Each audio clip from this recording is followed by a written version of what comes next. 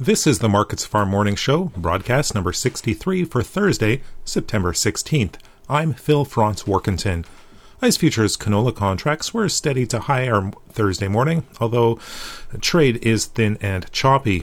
Canola up 20 cents to $3. November up 50 cents at $880.30 per ton.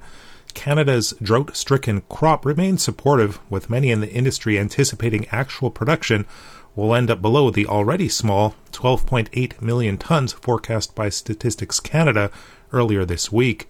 A steady tone in Chicago soybeans provided some spillover support, but soy oil is down in early activity. Canola also remains overpriced compared to other oilseeds, with soft crush margins keeping a lid on the upside. In the U.S., activity is mixed. Soybeans holding near unchanged with the bias higher, and losses in corn and wheat. Soybeans up 2 cents in the November contract at $12.97 per bushel. Weekly U.S. soybean export sales of about 1.3 million tons were at the higher end of trade expectations, with the USDA also announcing an additional 132,000 tons of business to China this morning.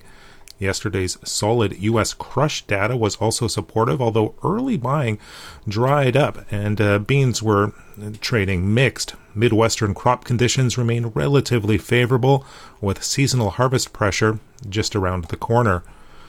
Corn, it is posting small losses. The December contract down 3 cents at $5.30 per bushel. Weekly U.S. corn export sales of only 246,000 tons were below the low end of trade estimates, and that pressured prices, with corn also thought to be due for a correction after yesterday's rally. The corn harvest is getting underway in the southern U.S., and that's adding to the soft tone, although early yield reports are mixed, and that's keeping some caution in the market. Wheat, it is down across the board, seeing a modest profit-taking correction after gains earlier this week.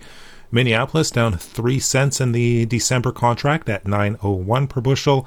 Kansas City down 2 cents in December at $7.13 per bushel. And Chicago wheat, it's down 3 cents in December at $7.09 per bushel. The losses came despite solid export demand, with weekly U.S. wheat export sales of just over 600,000 tons, the largest of the marketing year to date. Canada's smaller wheat crop and declining production estimates out of Europe also remained supportive. That's a look at the ICE futures and U.S. markets for Thursday, September 16th. In Winnipeg, for Markets Farm, I'm Phil Franz-Warkentin.